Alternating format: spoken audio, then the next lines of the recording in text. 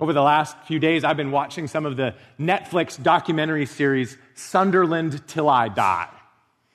And the series opens with a scene in a church. It captures people going to worship, entering into prayer, and the opening shots are of this beautiful, historic church building.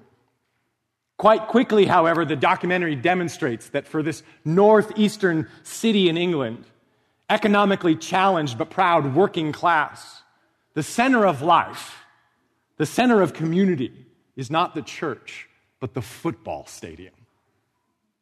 And as the episodes of the series continue, it's the ups and downs of the Sunderland Black Cats that anchor and guide the city's sense of self and well-being. One fan even says, the stadium is our church. And the stadium is actually called the Stadium of Light. I don't know why. It's very curious. Football is at the center of life. People's identity is rooted here. You could say they are in with the team, with their football team. For Paul, Christian identity is rooted in Christ. Are you in him?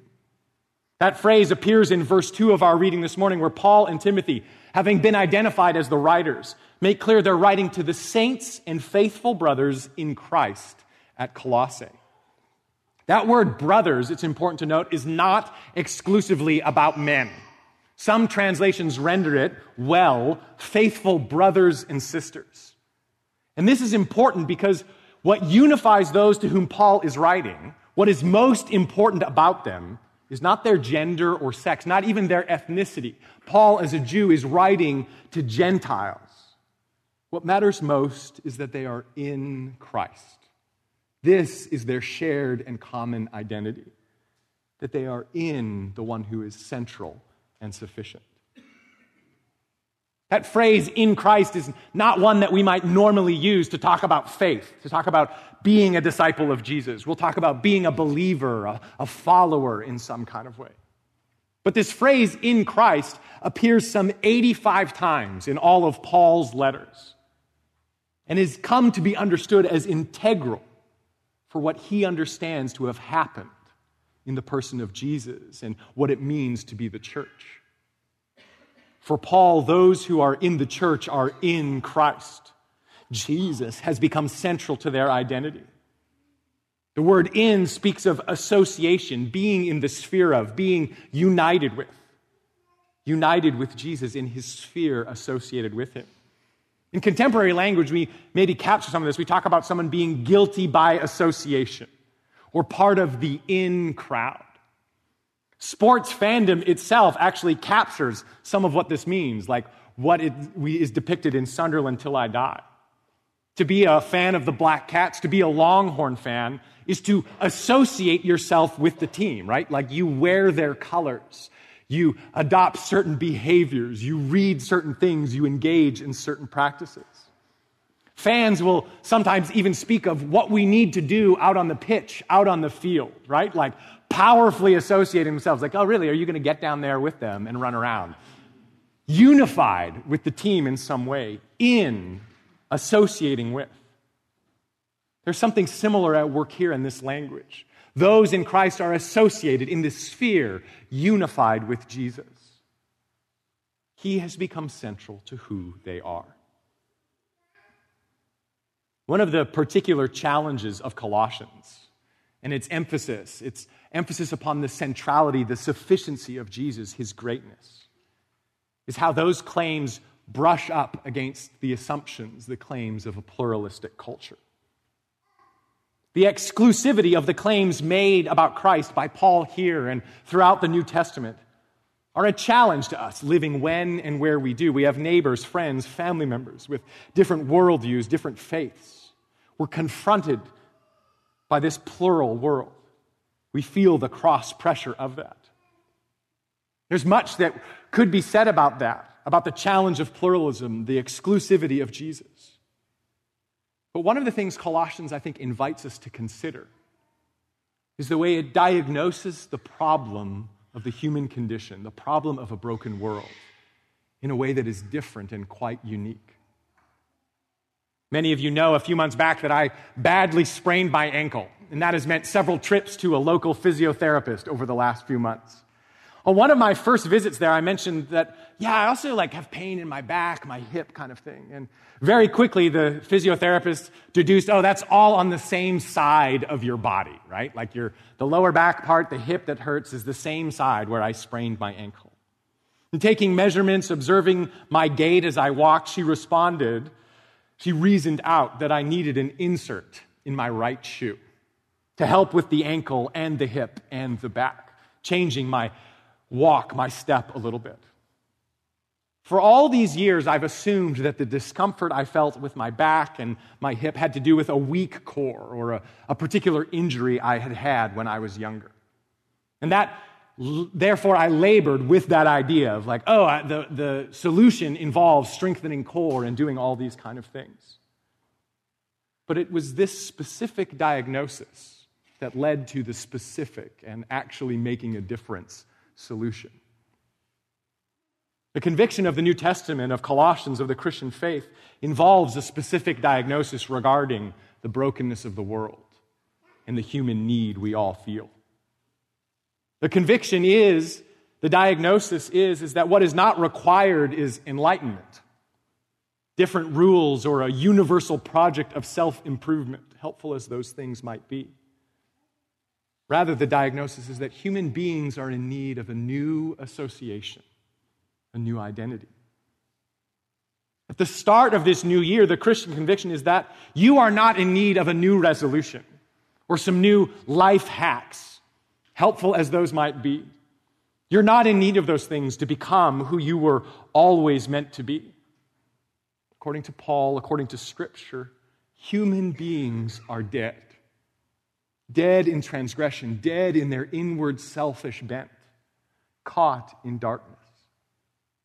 And what is required is not minor course correction, a bit of education, a few tweaks, or for you to just really commit to that project of self-improvement.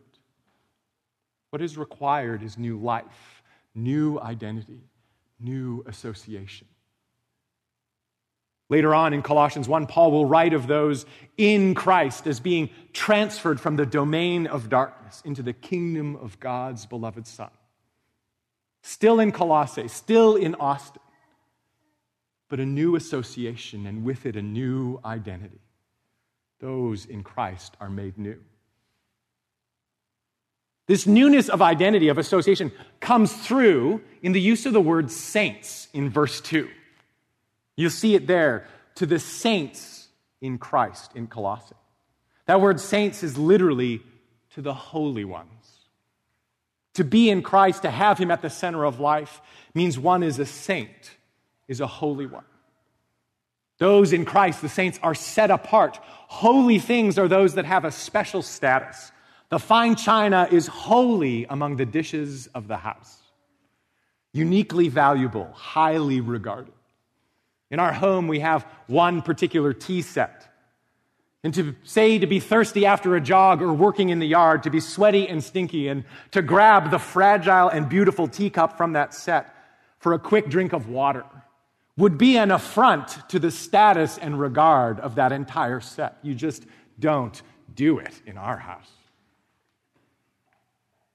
In our world, in our lives, there are so many ways we're taught. We're instructed to acquire, to preserve status for ourselves, to build for ourselves high regard. If I work out enough, I'll achieve the status of desirability. If I educate myself, I will be consistently employable. I'll be recession-proof. If I consume the right things, make the right purchases, adopt the right perspectives, I'll achieve the status of acceptability. We try on, we work after different identities to acquire and preserve status. And I think this morning each of us are in our own way aware of the instability inherent in these identities. The errant social media posts, the effects of age on our body, the shifts in the market, each and all can disrupt our security, our status, our sense of self. For the saints in Christ, things are different. The good news of Colossians is that your status is not rooted in these things of your own making. But your status, your identity is rooted in your association, your proximity, you might say, to Christ. In Christ, something has happened to each and every one of you. He has made a difference. And you're now held secure as one of great value, of high regard, preserved and maintained in Christ. In one of his other letters, 1 Corinthians 6, Paul writes of those in Christ as washed, sanctified, justified. And they're all completed verbs. It has been done. It has been accomplished. So don't be tempted then, at the turn of a new year, to see your status, your identity, your security as made possible in these other arenas, as something you could fashion for yourself. With these things, you cannot be kept safe. You cannot maintain your value or regard. Rather, the move is to trust and deepen your roots in Christ. Deepen your association with Him. Are you in Him? Within the Old Testament, it is the people of Israel who are regarded as holy ones, called saints even in Psalm 34, for example. But that holiness is not a product of their doing. That status is a result of God drawing near to them, delivering them from slavery and bondage. In Egypt, then and only then at Mount Sinai, are they commissioned to act and live as a holy nation. Not earning that status, not making it for themselves, but living into a status that God has achieved for them. The central reality for the people of Israel is that they've been chosen, delivered, called, as our Old Testament reading this morning said, and made holy by God. This is the same reality for those in Christ. Set apart, washed, sanctified, justified, completed action, and held now in high and stable regard. In Christ, this is your status and identity this morning. You are held in high regard. Sainthood, of course, also comes with certain behaviors and actions, right? The people of Israel are told, you're a holy nation, act like it. It's an identity that must be lived into. We might say the sainthood comes with a certain function. In my house, that tea set is used for specific occasions, specific purposes. It has a function. So too are the saints in Christ, set aside for God's purposes, His good and pleasing use. In verse 1, Paul speaks of himself as an apostle by the will of God. In a very literal way, if you're familiar with the story, Paul has been given a task, right? Speak of Christ to those who are not Jews. For those of us in Christ, there might not be a similarly dramatic and clear sense of calling or purpose to a specific action.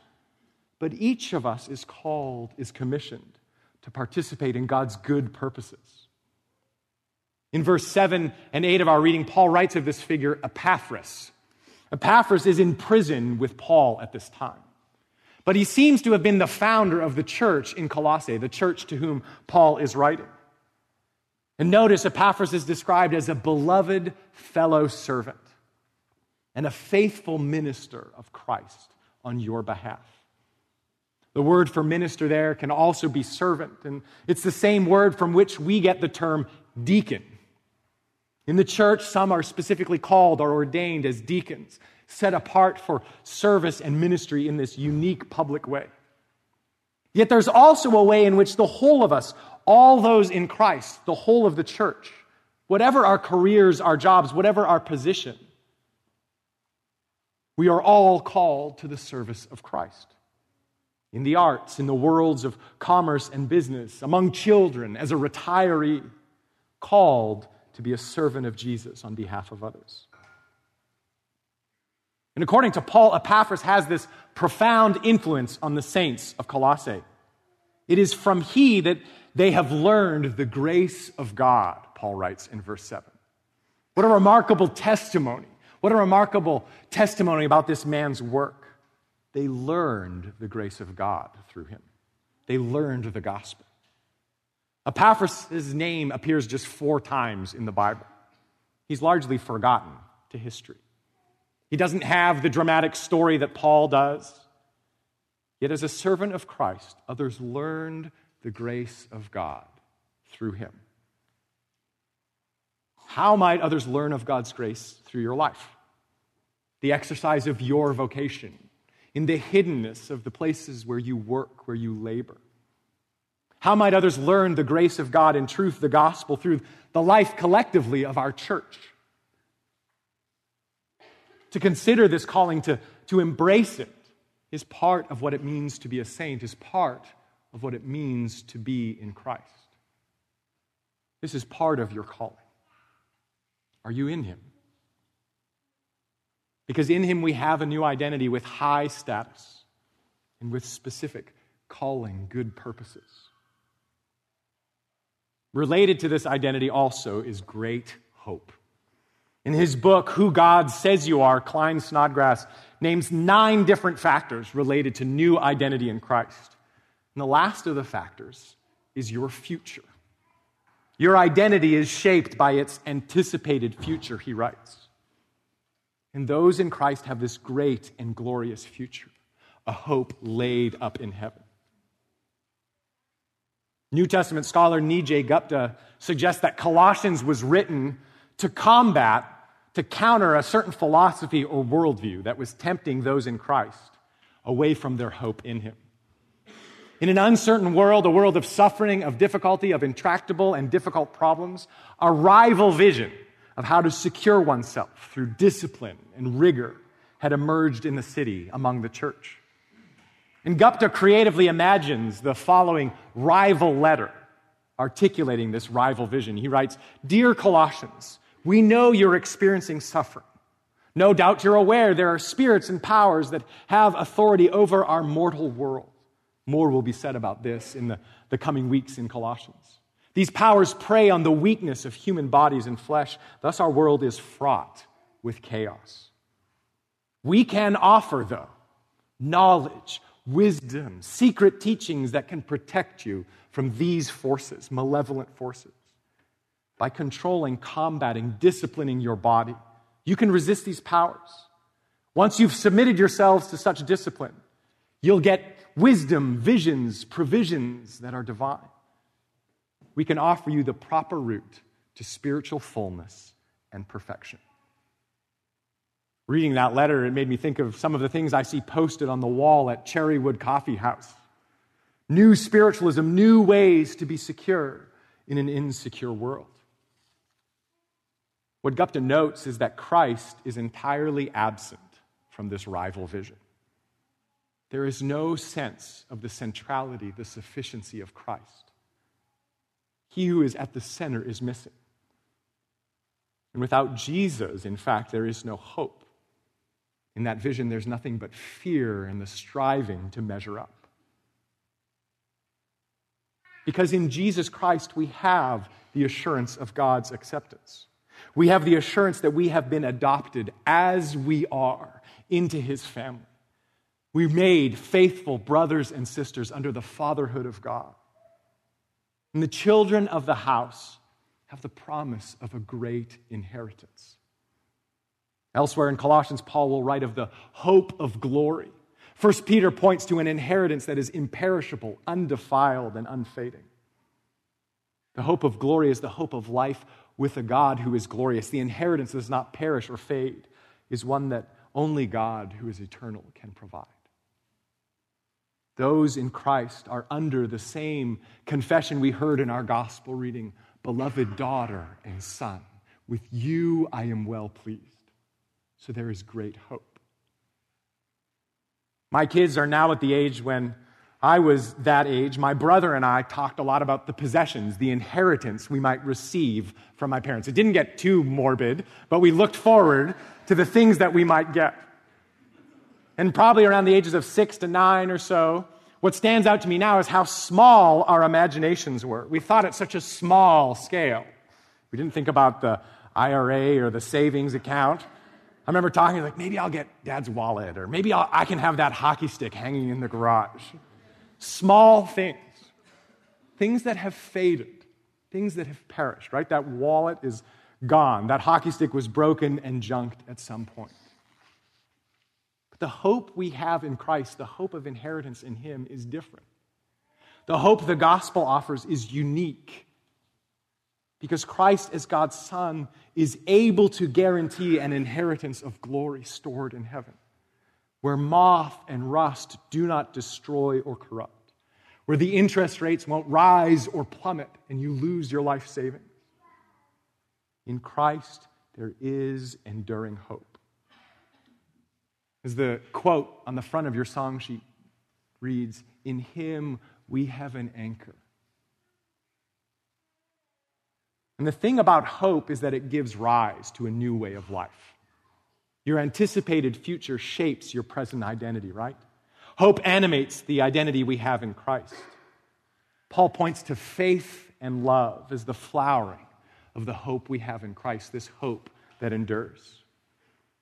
Knowing that they are safe and secure, knowing the good end God has in store, those in Christ are able to love freely and sacrificially.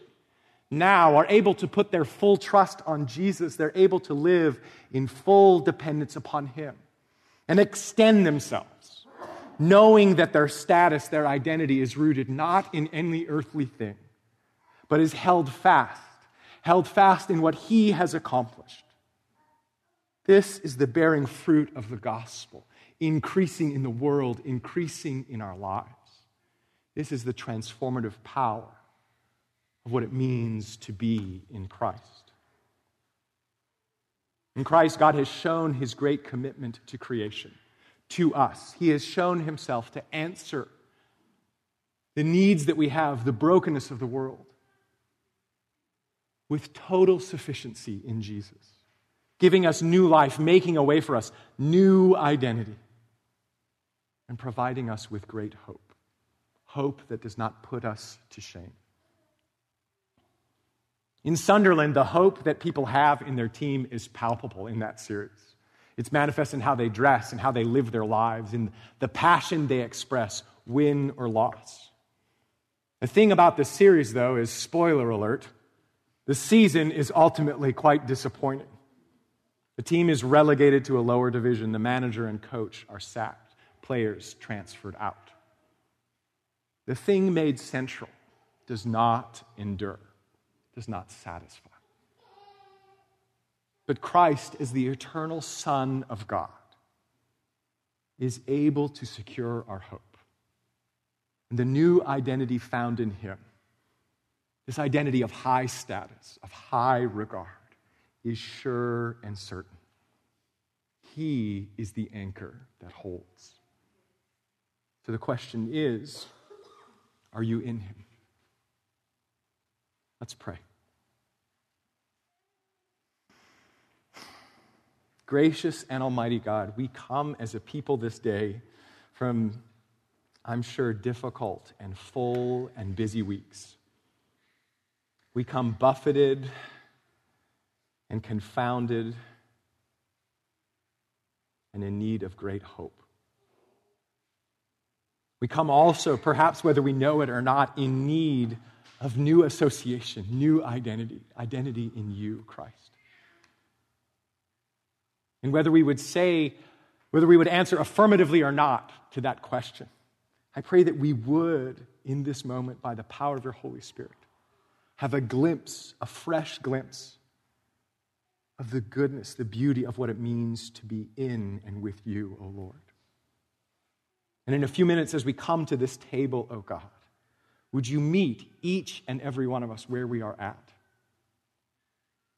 Would you confirm in us the high status we have in Christ? Would you commission us, O God, in the specific function of serving God's good purposes? And would you enliven in us great and enduring hope?